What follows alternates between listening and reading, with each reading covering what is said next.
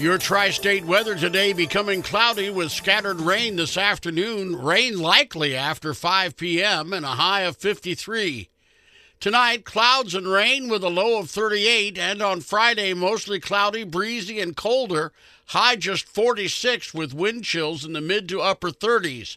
Right now, 50 degrees at 104 FM WIKY. Senator Mitch McConnell of Kentucky was taken to the hospital Wednesday night. Senate Minority Leader Mitch McConnell's team says he tripped and fell during a private dinner at a Washington hotel. They aren't giving many details, but say he is receiving treatment at the hospital. McConnell is 81 years old. The Republican leader who overcame polio at a young age also suffered a fall in early August of 2019, where he fractured his shoulder. Earlier this year, he became the longest serving party leader in the history of the Senate. Lionel Moise, ABC News. A jury deliberated for almost 10 hours last month before finding Heidi Carter guilty of several charges. Those included rape, criminal confinement, and murder. Back in 2021, a couple Carter met online was beaten by Carter's boyfriend, Kerry Hammond. Hammond then raped the woman and killed Timothy Ivey before being killed by police himself. Heidi Carter was to be sentenced today, but court records show the hearing has been rescheduled for March the 16th. White supremacist propaganda in the U.S. reaching an all-time high last year. ABC's Dave Parker reports. An alarming report from the Anti-Defamation League. Incidents of white supremacist propaganda in the U.S. reaching an all-time high in 2022. More than 6,700 recorded incidents, up 38% from the year before. The ADL Center on Extremism tracking in-person white supremacist gatherings and the mass distribution of racist and anti-LGBTQ messages on flyers, stickers, banners, posters, graffiti, even laser projections on buildings and sports stadiums. The ADL says reported incidents of explicitly anti-Semitic propaganda more than doubled. Dave Packer, ABC News. Evansville Water and Sewer and Center Point customers can talk one-on-one with a representative this evening. Several people struggling to pay their utility bills have received help. Sign up for the new bill relief program at the Access to Service Fair from 5 to 7 p.m. at C.K. Newsom Community Center, 100 East Walnut Street. Mets will offer free bus rides to and from the service fair. Improvements to Wesselman Park included 24 pickleball courts, but that may have to be put on the back burner for a while. Two members of the Evansville City Council are worried that the pickleball courts would affect the peace and quiet of the park. There's another objection to the current plan, such as if the intended $1.5 million investment would be enough for the facility the city deserves and wants. The City Council is not opposed to the new pickleball courts. They just want to find the right place to put them. The head of rail company Norfolk Southern is set to appear on Capitol Hill today to answer questions about the company's practices following multiple train derailments in recent weeks.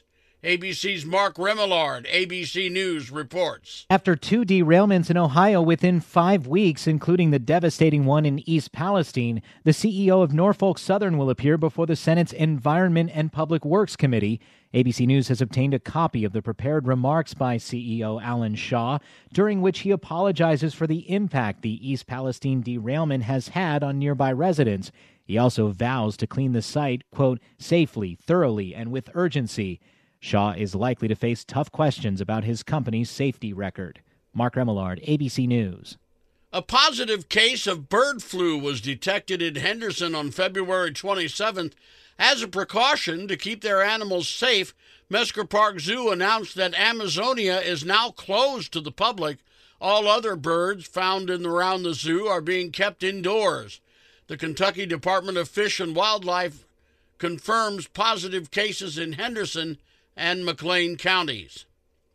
A Las Vegas man was arrested during a traffic stop on I-65 near Seymour on Tuesday. During the stop, the trooper became suspicious that criminal activity was afoot. He deployed K-9 Bosco on the outside of the vehicle, who alerted to an odor of illegal drugs coming from inside the Honda CR-V. During the search, approximately 2 kilos of cocaine and $8,000 cash were discovered. The driver, 27-year-old Jonathan Camillo, was charged with dealing cocaine, possession, and operating without a license.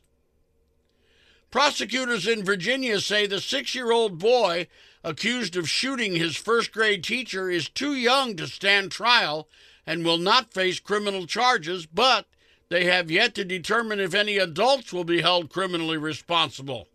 ABC's Andrea Fujii has more. The shooting, January 6th, left teacher Abby Zwerner with a gunshot wound to the chest. Police saying she was intentionally hit.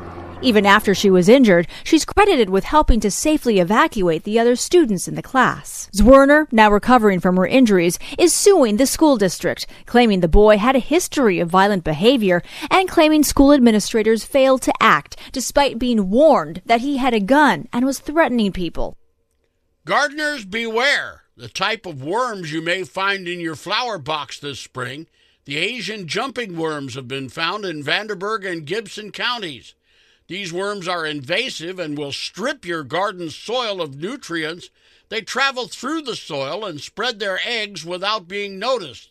It's best to buy your plants locally, but if you buy online, be sure to wash the roots and plant with different soil.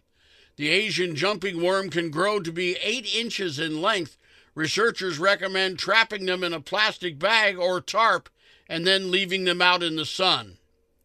You're listening to the news at noon on 104 FM WIKY. From ABC News, Wall Street Now. Employment data due out tomorrow is expected to influence the Fed's next move on interest rates.